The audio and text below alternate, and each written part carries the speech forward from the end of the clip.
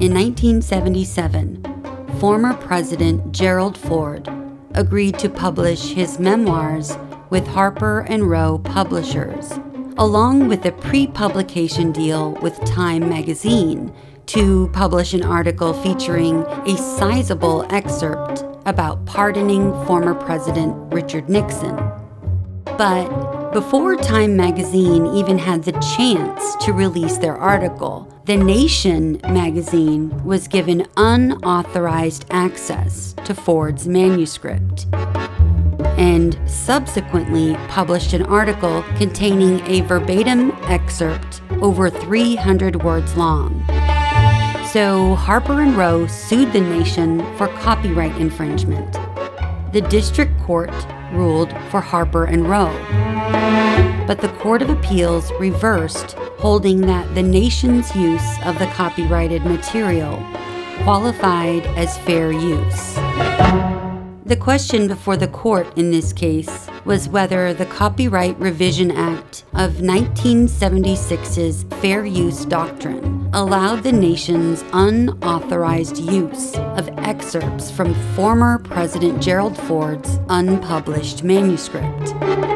The court held that the Nation's use of verbatim excerpts from the unpublished manuscript was not a fair use. And now, the 1985 opinion of the court in Harper and Row Publishers, Inc., v. Nation Enterprises. Justice O'Connor delivered the opinion of the court. This case requires us to consider to what extent the fair use provision of the Copyright Revision Act of 1976 sanctions the unauthorized use of quotations from a public figure's unpublished manuscript. In March 1979, an undisclosed source provided The Nation magazine with the unpublished manuscript of A Time to Heal, the autobiography of Gerald R. Ford. Working directly from the purloined manuscript, an editor of The Nation produced a short piece entitled The Ford Memoirs, Behind the Nixon Pardon. The piece was timed to scoop an article scheduled shortly to appear in Time magazine. Time had agreed to purchase the exclusive right to print pre-publication excerpts from the copyright holders, Harper and Row Publishers, and Reader's Digest Association, Inc. As a result of the Nation article, Time canceled its agreement. Petitioners brought a successful copyright action against the Nation. On appeal, the Second Circuit reversed the lower court's finding of infringement, holding that the Nation's act was sanctioned as a fair use of the copyrighted material. We granted certiorari, and we now reverse. Part 1. In February 1977, shortly after leaving the White House, former President Gerald R. Ford contracted with petitioners Harper and Row and Reader's Digest to publish his as-yet-written memoirs. The memoirs were to contain significant hitherto unpublished material concerning the Watergate crisis, Mr. Ford's pardon of former President Nixon, and Mr. Ford's reflections on this period of history and the morality and personalities involved. In addition to the right to publish the Ford memoirs in book form, the agreement gave petitioners the exclusive right to license pre-publication excerpts, known in the trade as first serial rights. 2 years later, as the memoirs were nearing completion, petitioners negotiated a pre-publication licensing agreement with Time, a weekly news magazine. Time agreed to pay $25,000, $12,500 in advance, and an additional $12,500 at publication in exchange for the right to excerpt 7,500 words from Mr. Ford's account of the Nixon pardon. The issue featuring the excerpts was timed to appear approximately 1 week before shipment of the full-length book version to bookstores. Exclusivity was an important consideration. Harper and Row instituted procedures designed to maintain the confidentiality of the manuscript, and Time retained the right to renegotiate the second payment should the material appear in print prior to its release of the excerpts. 2 to 3 weeks before the Time article's scheduled release, an unidentified person secretly brought a copy of the Ford manuscript to Victor Navasky, editor of The Nation, a political commentary magazine. Mr. Navasky knew that his possession of the manuscript was not authorized, and that the manuscript must be returned quickly to his source to avoid discovery. He hastily put together what he believed was a real hot news story, composed of quotes, paraphrases, and facts drawn exclusively from the manuscript. Mr. Navasky attempted no independent commentary, research, or criticism, in part because of the need for speed if he was to make news by publishing in advance of publication of the Ford book. The 2,250-word article, reprinted in the appendix to this opinion, appeared on April 3, 1979. As a result of the Nation's article, Time canceled its piece and refused to pay the remaining $12,500. Petitioners brought suit in the District Court for the Southern District of New York, alleging conversion, tortious interference with contract, and violations of the Copyright Act. After a 6-day bench trial, the district judge found that A Time to Heal was protected by copyright at the time of the Nation publication, and that respondents' use of the copyrighted material constituted an infringement under the Copyright Act, Sections 106, Clauses 1, 2, and 3, protecting, respectively, the right to reproduce the work, the right to license preparation of derivative works, and the right of first distribution of the copyrighted work to the public. The district court rejected respondents' argument that the Nation's piece was a fair use sanctioned by Section 107 of the Act. Though billed as hot news, the article contained no new facts. The magazine had published its article for profit, taking the heart of a soon-to-be-published work. This unauthorized use caused the Time agreement to be aborted, and thus diminished the value of the copyright. Although certain elements of the Ford memoirs, such as historical facts and memoranda, were not per se copyrightable, the district court held that it was the totality of these facts and memoranda collected, together with Ford's reflections, that made them of value to the nation, and this totality is protected by the copyright laws. A divided panel of the Court of Appeals for the Second Circuit reversed.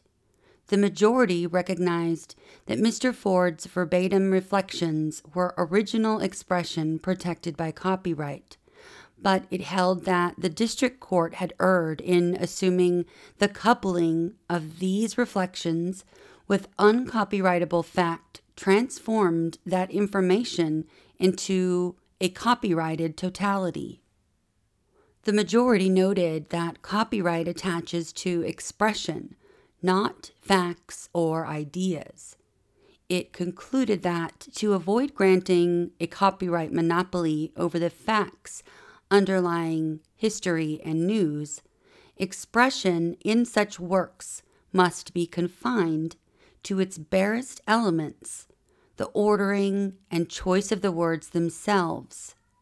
Thus, similarities between the original and the challenged work traceable to the copying or paraphrasing of uncopyrightable material, such as historical facts, memoranda, and other public documents, and quoted remarks of third parties, must be disregarded in evaluating whether the second author's use was fair or infringing. When the uncopyrighted material is stripped away, the article in The Nation contains at most 300 words that are copyrighted. These remaining paragraphs and scattered phrases are all verbatim quotations from the memoirs, which had not appeared previously in other publications. They include a short segment of Ford's conversations with Henry Kissinger and several other individuals. Ford's impressionistic depictions of Nixon, ill with phlebitis after the resignation and pardon, and of Nixon's character, constitute the major portion of this material. It is these parts of the magazine piece on which the court must focus its examination of the question whether there was a fair use of copyrighted matter. Examining the 4 factors enumerated in Section 107, the majority found the purpose of the article was news reporting. The original work was essentially factual in nature. The 300 words appropriated were insubstantial in relation to the 2,250-word piece, and the impact on the market for the original was minimal, as the evidence did not support a finding that it was the very limited use of expression per se which led to Time's decision not to print the excerpt. The Nation's borrowing of verbatim quotations merely lent authenticity to this politically significant material, complementing the reporting of the facts. The Court of Appeals was especially influenced by the politically significant nature of the subject matter and its conviction that it is not the purpose of the Copyright Act to impede that harvest of knowledge so necessary to a democratic state, or chill the activities of the press by forbidding a circumscribed use of copyrighted words. Part 2. We agree with the Court of Appeals that copyright is intended to increase and not to impede the harvest of knowledge. But we believe the Second Circuit gave insufficient deference to the scheme established by the Copyright Act for fostering the original works that provide the seed and substance of this harvest. The rights conferred by copyright are designed to assure contributors to the store of knowledge a fair return for their labors. Article 1, Section 8 of the Constitution provides, "The Congress shall have power to promote the progress of science and useful arts by securing for limited times to authors and inventors the exclusive right to their respective writings and discoveries." As we noted last term, this limited grant is a means by which an important public purpose may be achieved. It is intended to motivate the creative activity of authors and inventors by the provision of a special reward, and to allow the public access to the products of their genius after the limited period of exclusive control has expired. The monopoly created by copyright thus rewards the individual author in order to benefit the public. This principle applies equally to works of fiction and nonfiction. The book at issue here, for example, was 2 years in the making and began with a contract giving the authors copyright to the publishers in exchange for their services in producing and marketing the work. In preparing the book, Mr. Ford drafted essays and word portraits of public figures and participated in hundreds of taped interviews that were later distilled to chronicle his personal viewpoint. It is evident that the monopoly granted by copyright actively served its intended purpose of inducing the creation of new material of potential historical value. Section 106 of the Copyright Act confers a bundle of exclusive rights to the owner of the copyright. Under the Copyright Act, these rights to publish, copy, and distribute the author's work vest in the author of an original work from the time of its creation. In practice, the author commonly sells his rights to publishers who offer royalties in exchange for their services in producing and marketing the author's work. The copyright owner's rights, however, are subject to certain statutory exceptions. Among these is Section 107, which codifies the traditional privilege of other authors to make fair use of an earlier writer's work. In addition, no author may copyright facts or ideas.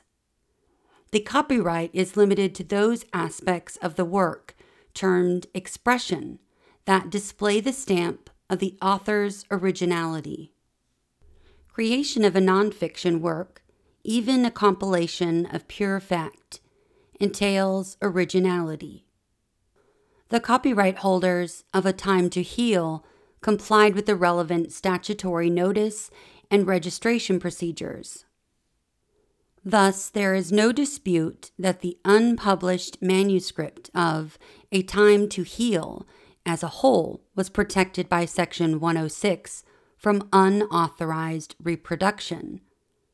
Nor do respondents dispute that verbatim copying of excerpts of the manuscript's original form of expression would constitute infringement unless excused as fair use.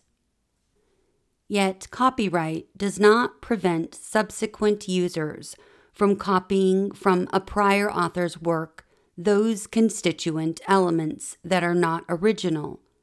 For example, quotations borrowed under the rubric of fair use from other copyrighted works, facts, or materials in the public domain, as long as such use does not unfairly appropriate the author's original contributions.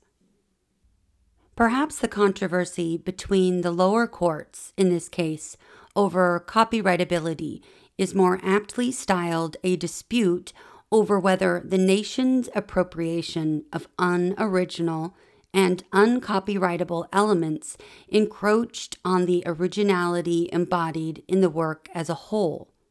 Especially in the realm of factual narrative, the law is currently unsettled regarding the ways in which uncopyrightable elements combine with the author's original contributions to form protected expression.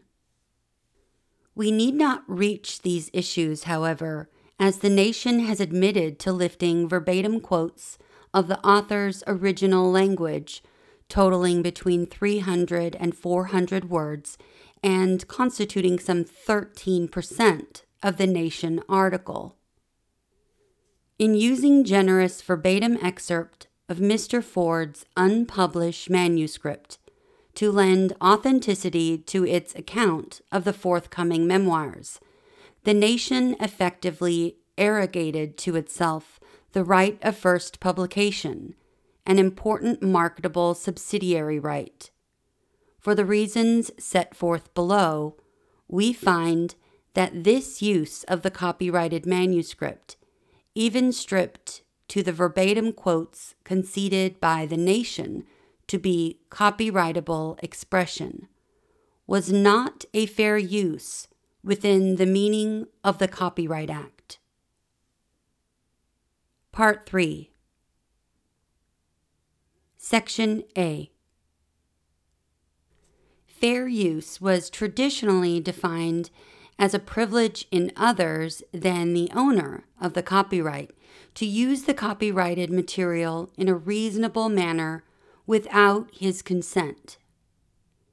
This statutory formulation of the defense of fair use in the Copyright Act reflects the intent of Congress to codify the common law doctrine. Section 107 requires a case-by-case determination whether a particular use is fair, and the statute notes 4 non-exclusive factors to be considered. This approach was intended to restate the pre-existing judicial doctrine of fair use, not to change, narrow, or enlarge it in any way.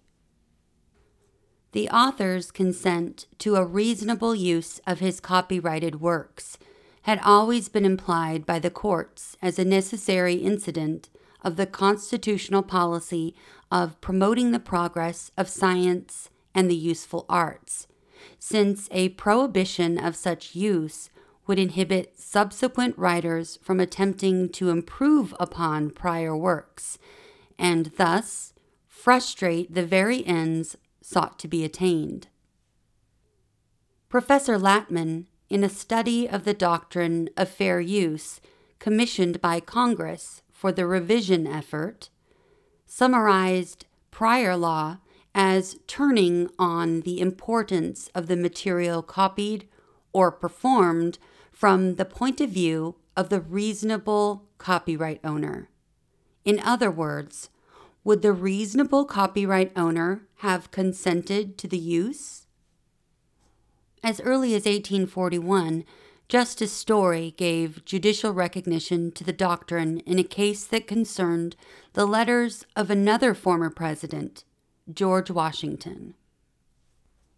A reviewer may fairly cite largely from the original work, if his design be really and truly to use the passages for the purposes of fair and reasonable criticism. On the other hand, it is as clear that, if he thus cites the most important parts of the work, with a view not to criticize, but to supersede the use of the original work, and substitute the review for it, such a use will be deemed in law a piracy. As Justice Story's hypothetical illustrates, the fair use doctrine has always precluded a use that supersedes the use of the original. Perhaps because the fair use doctrine was predicated on the author's implied consent to reasonable and customary use when he released his work for public consumption. Fair use traditionally was not recognized as a defense to charges of copying from an author's as yet unpublished works. Under common law copyright, the property of the author in his intellectual creation was absolute until he voluntarily parted with the same. This absolute rule, however, was tempered in practice by the equitable nature of the fair use doctrine. In a given case, factors such as implied consent through de facto publication on performance or dissemination of a work may tip the balance of equities in favor of pre-publication use. But it has never been seriously disputed that the fact that the plaintiff's work is unpublished is a factor tending to negate the defense of fair use. Publication of an author's expression before he has authorized its dissemination seriously infringes the author's right to decide when and whether it will be made public, a factor not present in fair use of published works. Respondents contend, however, that Congress, in including first publication among the rights enumerated in Section 106 which are expressly subject to fair use under Section 107, intended that fair use would apply in pari materia to published and unpublished works. The Copyright Act does not support this proposition. The Copyright Act represents the culmination of a major legislative re-examination of copyright doctrine.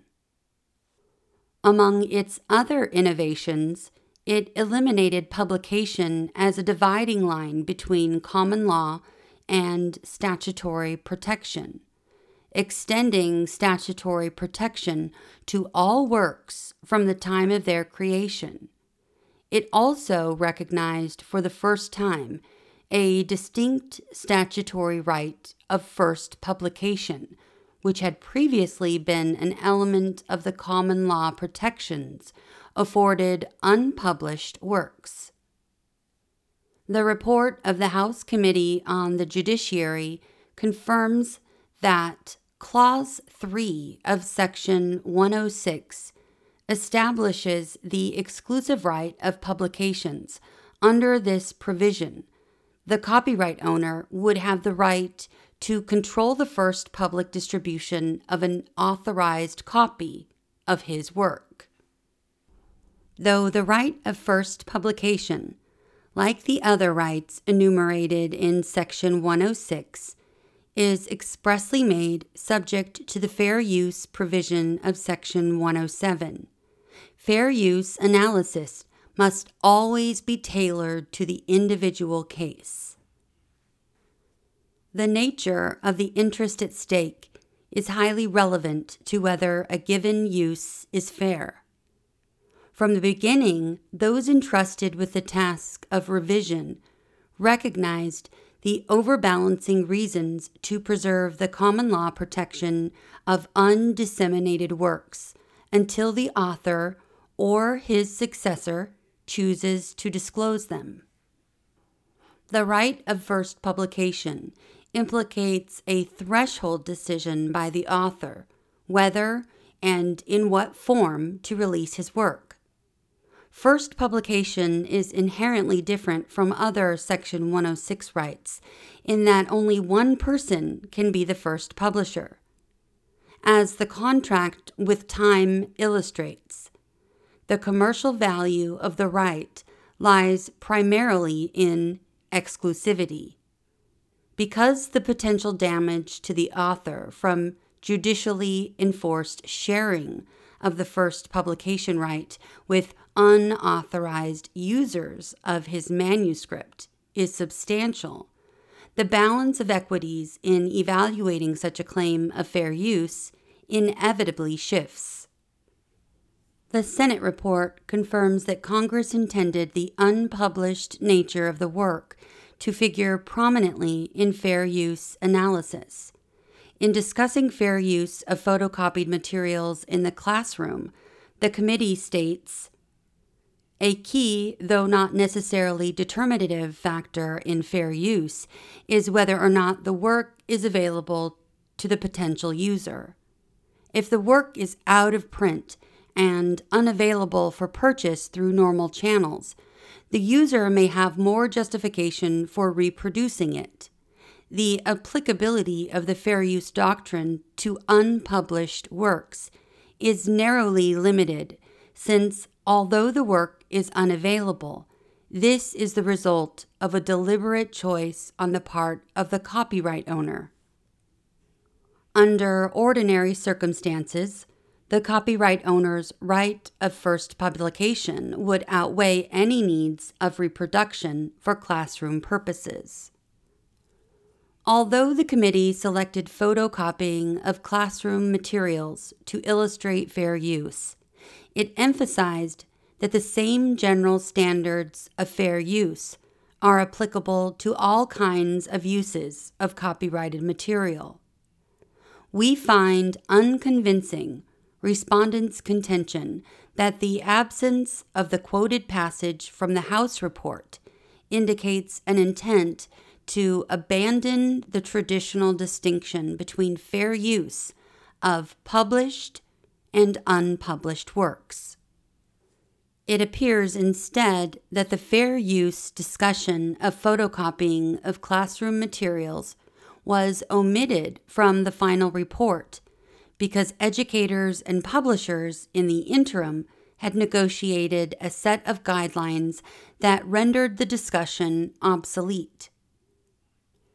The House report nevertheless incorporates the discussion by reference, citing to the Senate report and stating, "The committee has reviewed this discussion and considers it still has value as an analysis of various aspects of the fair use problem."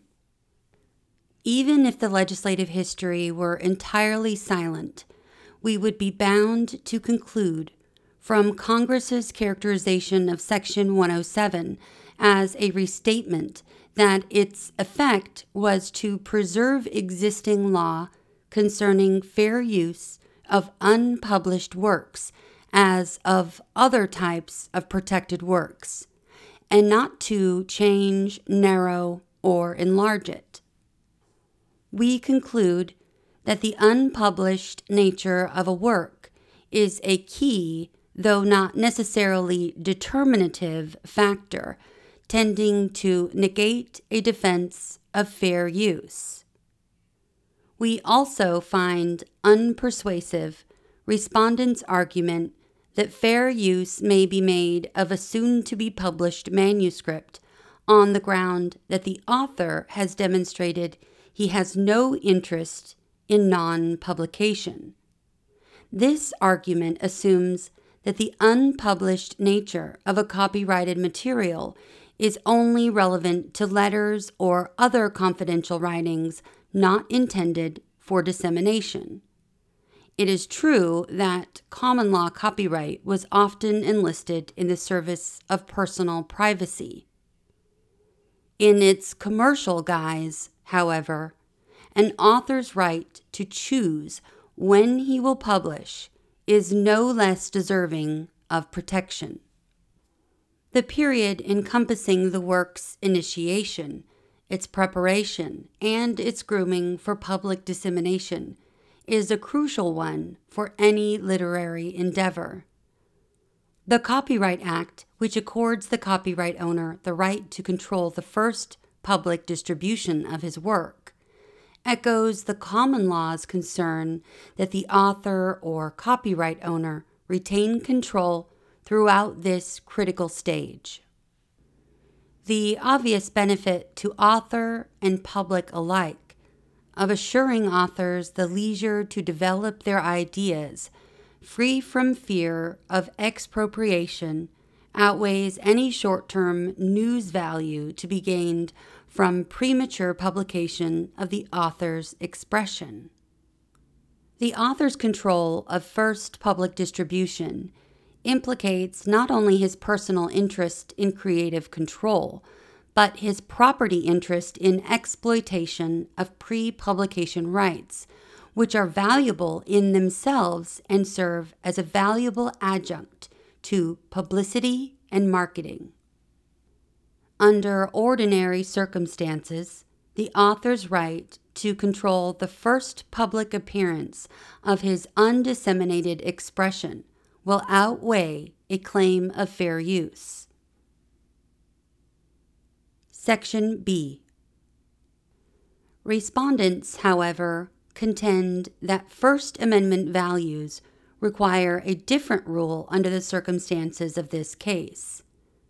The thrust of the decision below is that the scope of fair use is undoubtedly wider when the information conveyed relates to matters of high public concern. Respondents advance the substantial public import of the subject matter of the Ford memoirs as grounds for excusing a use that would ordinarily not pass muster as a fair use: the piracy of verbatim quotations for the purpose of scooping the authorized first serialization. Respondents explain their copying of Mr. Ford's expression as essential to reporting the news story it claims the book itself represents.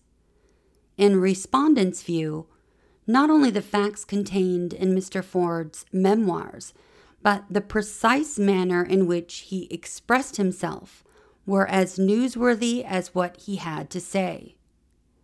Respondents argue that the public's interest in learning this news as fast as possible outweighs the right of the author to control its first publication.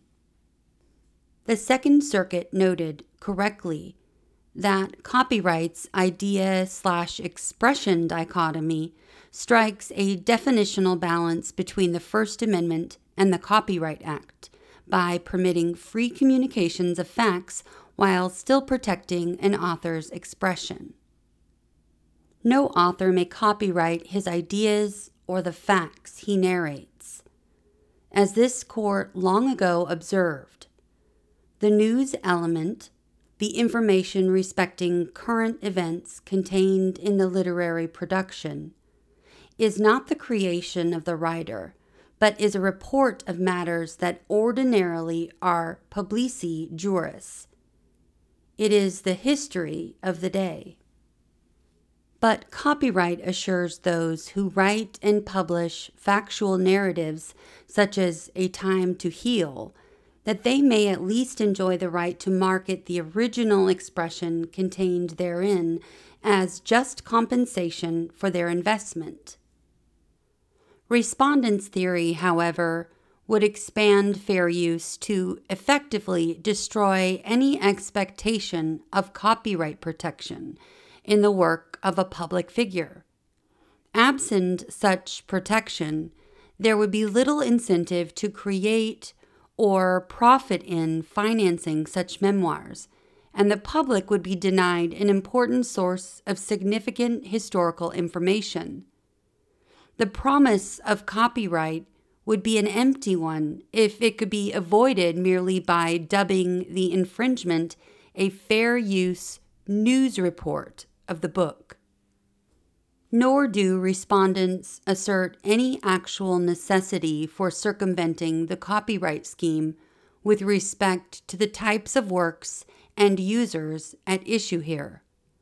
When an author and publisher have invested extensive resources in creating an original work and are poised to release it to the public, no legitimate aim is served by preempting the right of first publication. The fact that the words the author has chosen to clothe his narrative may of themselves be newsworthy is not an independent justification for unauthorized copying of the author's expression prior to publication. To paraphrase another recent Second Circuit decision, respondent possessed an unfettered right to use any factual information revealed in the memoirs for the purpose of enlightening his audience, but it can claim no need to bodily appropriate Mr. Ford's expression of that information by utilizing portions of the actual manuscript. The fair use doctrine is not a license for corporate theft, empowering a court to ignore a copyright whenever it determines the underlying work contains material of possible public importance. In our haste to disseminate news, it should not be forgotten that the framers intended copyright itself to be the engine of free expression. By establishing a marketable right to the use of one's expression, copyright supplies the economic incentive to create and disseminate ideas. This court stated in Mazer v. Stein, 1954, the economic philosophy behind the clause empowering Congress to grant patents and copyrights is the conviction that encouragement of individual effort by personal gain is the best way to advance public welfare through the talents of authors and inventors in science and useful arts. And again in 20th Century Music Corp. v. Aiken, The immediate effect of our copyright law is to secure a fair return for an author's creative labor. But the ultimate aim is, by this incentive, to stimulate the creation of useful works for the general public good. It is fundamentally at odds with the scheme of copyright to accord lesser rights in those works that are of greatest importance to the public. Such a notion ignores the major premise of copyright and injures author and public alike. To propose that fair use be imposed whenever the social value of dissemination outweighs any detriment to the artist would be to propose depriving copyright owners of their right in the property precisely when they encounter those users who could afford to pay for it. If every volume that was in the public interest could be pirated away by a competing publisher, the public soon would have nothing worth reading. Moreover, freedom of thought and expression includes both the right to speak freely and the right to refrain from speaking at all. We do not suggest this right not to speak would sanction abuse of the copyright owner's monopoly as an instrument to suppress facts. But in the words of New York's Chief Judge Fuld, the essential thrust of the First Amendment is to prohibit improper restraints on the voluntary public expression of ideas. It shields the man who wants to speak or publish when others wish him to be quiet. There is necessarily, and within suitably defined areas, a concomitant freedom not to speak publicly, one which serves the same ultimate end as freedom of speech in its affirmative aspect. Courts and commentators have recognized that copyright, and the right of first publication in particular, serve this countervailing First Amendment value.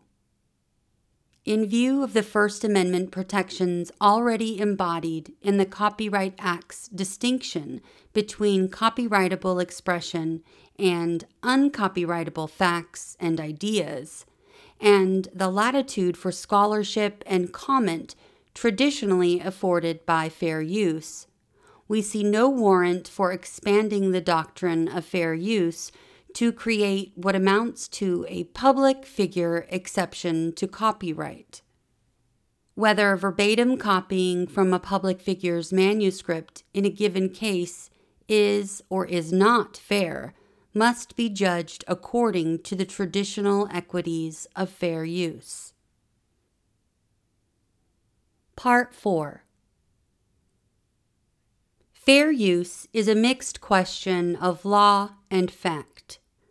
Where the district court has found facts sufficient to evaluate each of the statutory factors, an appellate court need not remand for further fact-finding, but may conclude as a matter of law that the challenged use does not qualify as a fair use of the copyrighted work.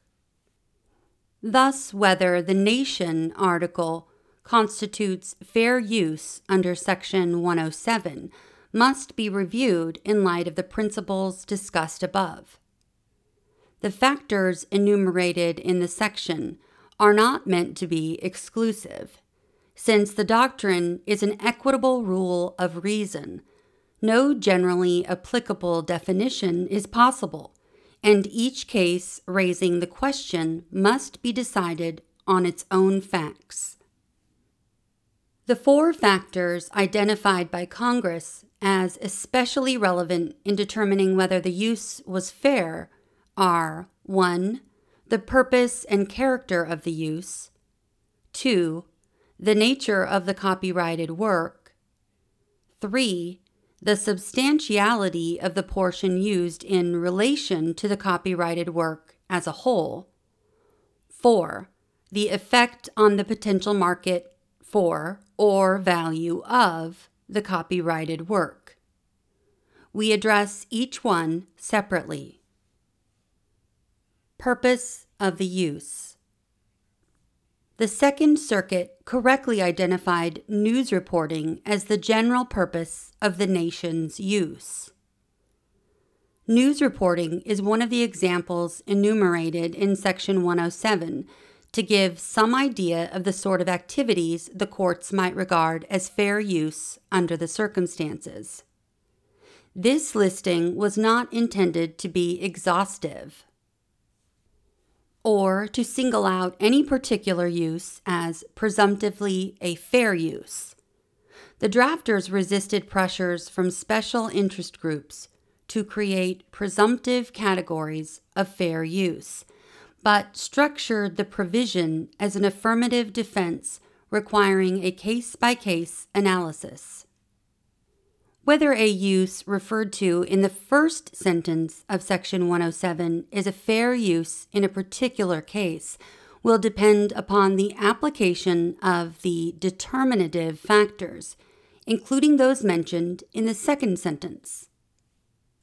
The fact that an article arguably is news and therefore a productive use is simply one factor in a fair use analysis. We agree with the Second Circuit that the trial court erred in fixing on whether the information contained in the memoirs was actually new to the public. As Judge Meskel wisely noted, courts should be chary of deciding what is and what is not news. The issue is not what constitutes news, but whether a claim of news reporting is a valid fair use defense to an infringement of copyrightable expression. The nation has every right to seek to be the first to publish information, but the nation went beyond simply reporting uncopyrightable information and actively sought to exploit the headline value of its infringement, making a news event out of its unauthorized first publication of a noted figure's copyrighted expression. The fact that a publication was commercial as opposed to nonprofit is a separate factor that tends to weigh against a finding of fair use. Every commercial use of copyrighted material is presumptively an unfair exploitation of the monopoly privilege that belongs to the owner of the copyright. In arguing that the purpose of news reporting is not purely commercial, the nation misses the point entirely. The crux of the profit/nonprofit distinction is not whether the sole motive of the use is monetary gain, but whether the user stands to profit from exploitation of the copyrighted material without paying the customary price. In evaluating character and purpose, we cannot ignore the nation's stated purpose of scooping the forthcoming hardcover and Time abstracts. The nation's use had not merely the incidental effect, but the intended purpose of supplanting the copyright holder's commercially valuable right of first publication. Also relevant to the character of the use is the propriety of the defendant's conduct. Fair use presupposes good faith and fair dealing. The trial court found that the nation knowingly exploited a purloined manuscript. Unlike the typical claim of fair use, the nation cannot offer up even the fiction of consent as justification. Like its competitor Newsweekly, it was free to bid for the right of abstracting excerpts from A Time to Heal. Fair use distinguishes between a true scholar and a chiseler who infringes a work for personal profit. Nature of the copyrighted work. Second, The Act directs attention to the nature of the copyrighted work. A Time to Heal may be characterized as an unpublished historical narrative or autobiography. The law generally recognizes a greater need to disseminate factual works than works of fiction or fantasy. Even within the field of fact works, there are gradations as to the relative proportion of fact and fancy. One may move from sparsely embellished maps and directories to elegantly written biography. The extent to which one must permit expressive language to be copied in order to assure dissemination of the underlying facts will thus vary from case to case. Some of the briefer quotes from the memoirs are arguably necessary to adequately convey the facts. For example, Mr. Ford's characterization of the White House tapes as the smoking gun is perhaps so integral to the idea expressed as to be inseparable from it. But the nation did not stop at isolated phrases and instead excerpted subjective descriptions and portraits of public figures whose power lies in the author's individualized expression. Such use, focusing on the most expressive elements of the work, exceeds that necessary to disseminate the facts. The fact that a work is unpublished is a critical element of its nature. Our prior discussion establishes that the scope of fair use is narrower with respect to unpublished works.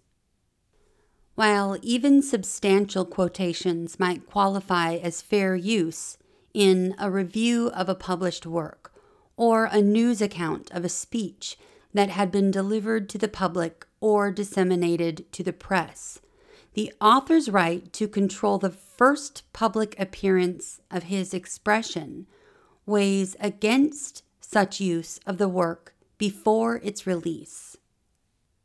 The right of first publication encompasses not only the choice whether to publish at all, but also the choices of when, where, and in what form first to publish a work. In the case of Mr. Ford's manuscript, the copyright holder's interest in confidentiality is irrefutable. The copyright holders had entered into a contractual undertaking to keep the manuscript confidential, and required that all those to whom the manuscript was shown also sign an agreement to keep the manuscript confidential. While the copyright holder's contract with Time required Time to submit its proposed article 7 days before publication, the nation's clandestine publication afforded no such opportunity for creative or quality control. It was hastily patched together and contained a number of inaccuracies.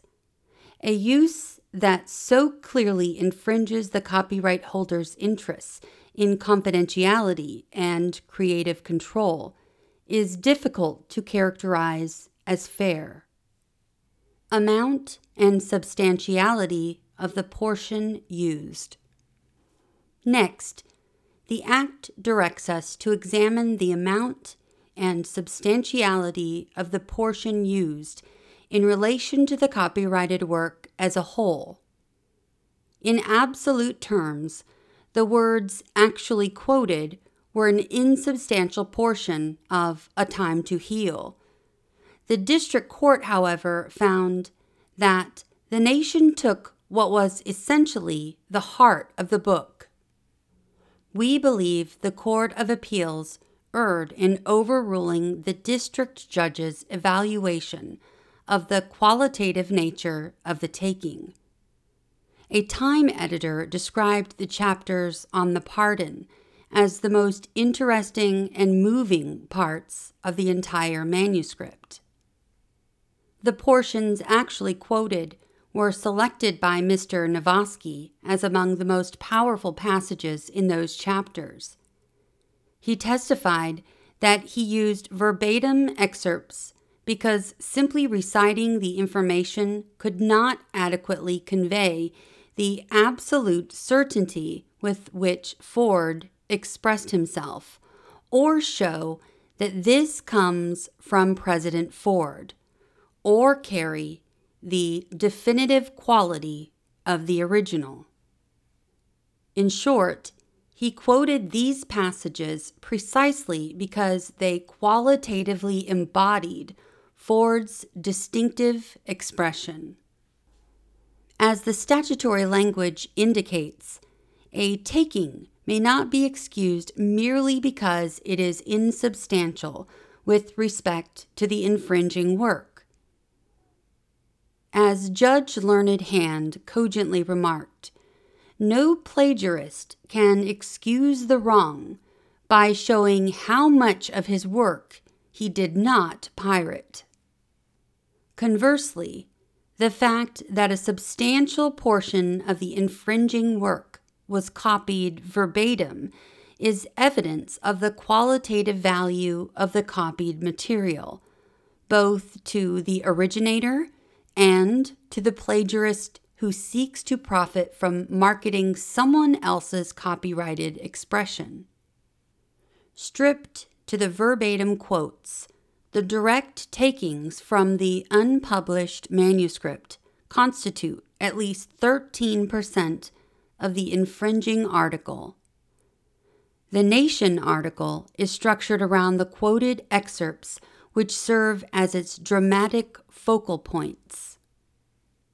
In view of the expressive value of the excerpts and their key role in the infringing work, we cannot agree with the Second Circuit that the magazine took a meager, indeed an infinitesimal amount of Ford's original language.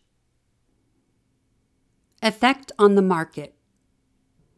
Finally, the Act focuses on the effect of the use upon the potential market for or value of the copyrighted work.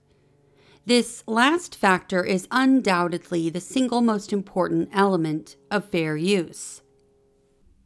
Fair use, when properly applied, is limited to copying by others which does not materially impair the marketability of the work which is copied.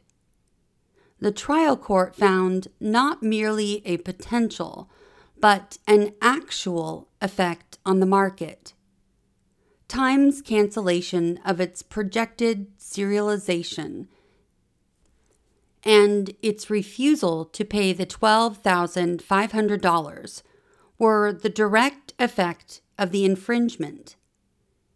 The Court of Appeals rejected this fact-finding as clearly erroneous, noting that the record did not establish a causal relation between Time's non-performance and respondents' unauthorized publication of Mr. Ford's expression as opposed to the facts taken from the memoirs.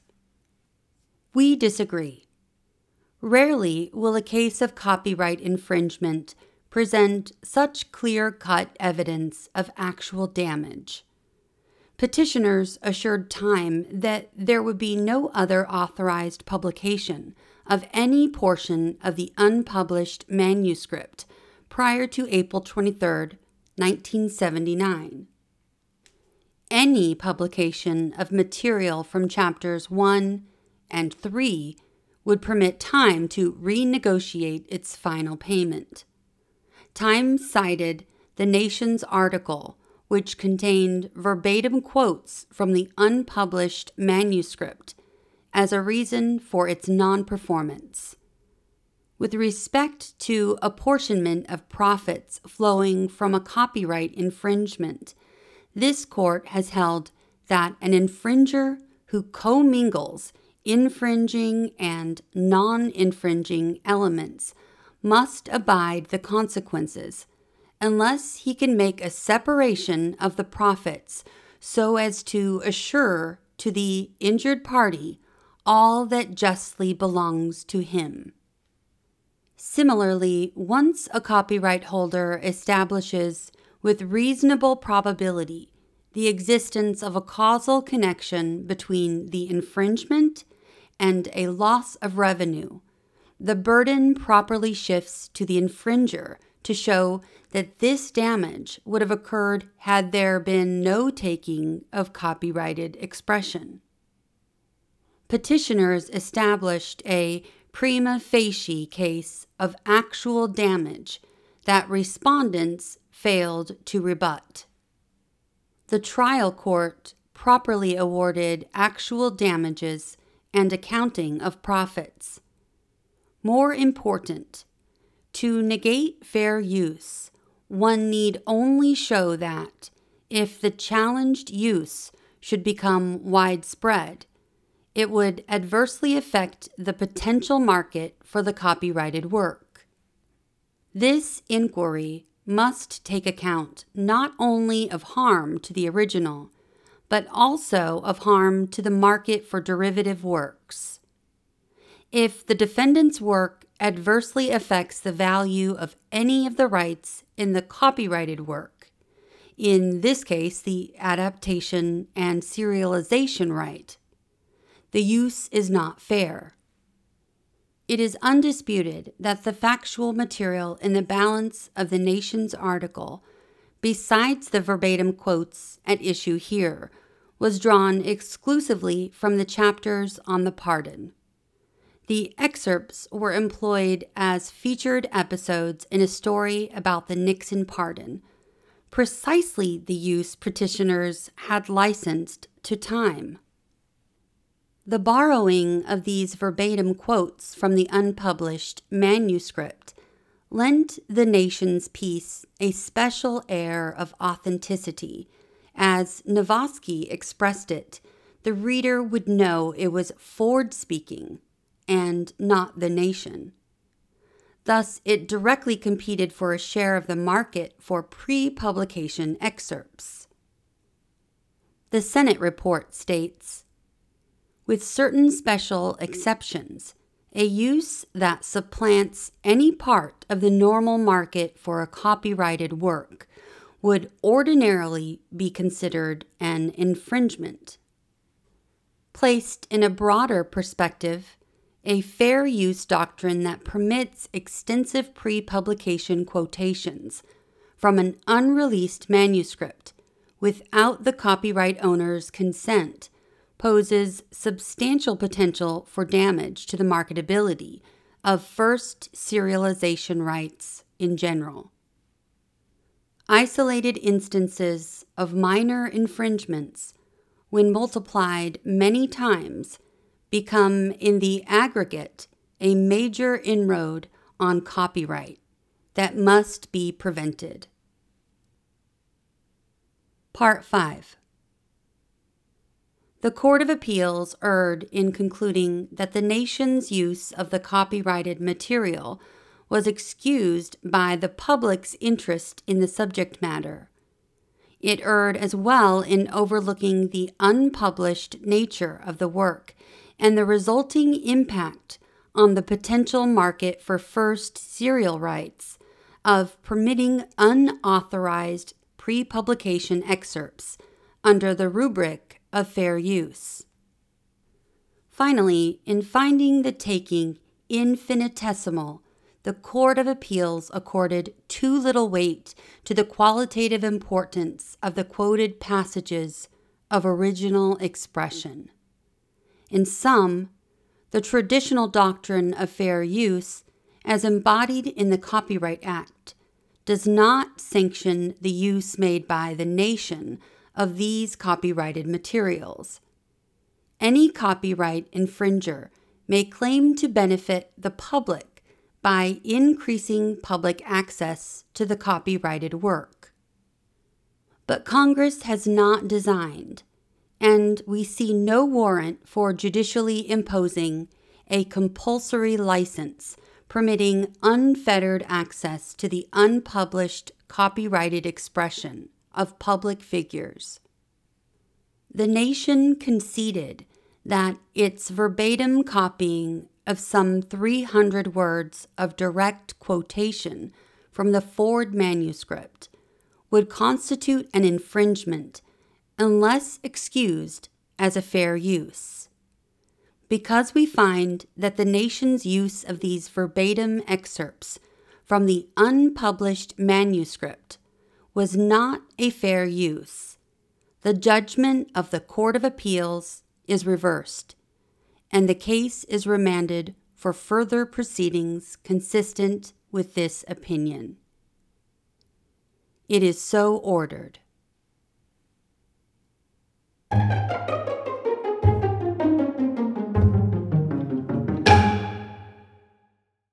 We've reached the end of the opinion. If you'd like to request a particular opinion to be read on the show, or you just want to say hello, navigate your way to the show's website at whatscotuswroteus.podbean.com and click on the Contact tab. Until next episode, thanks for listening to What SCOTUS Wrote Us.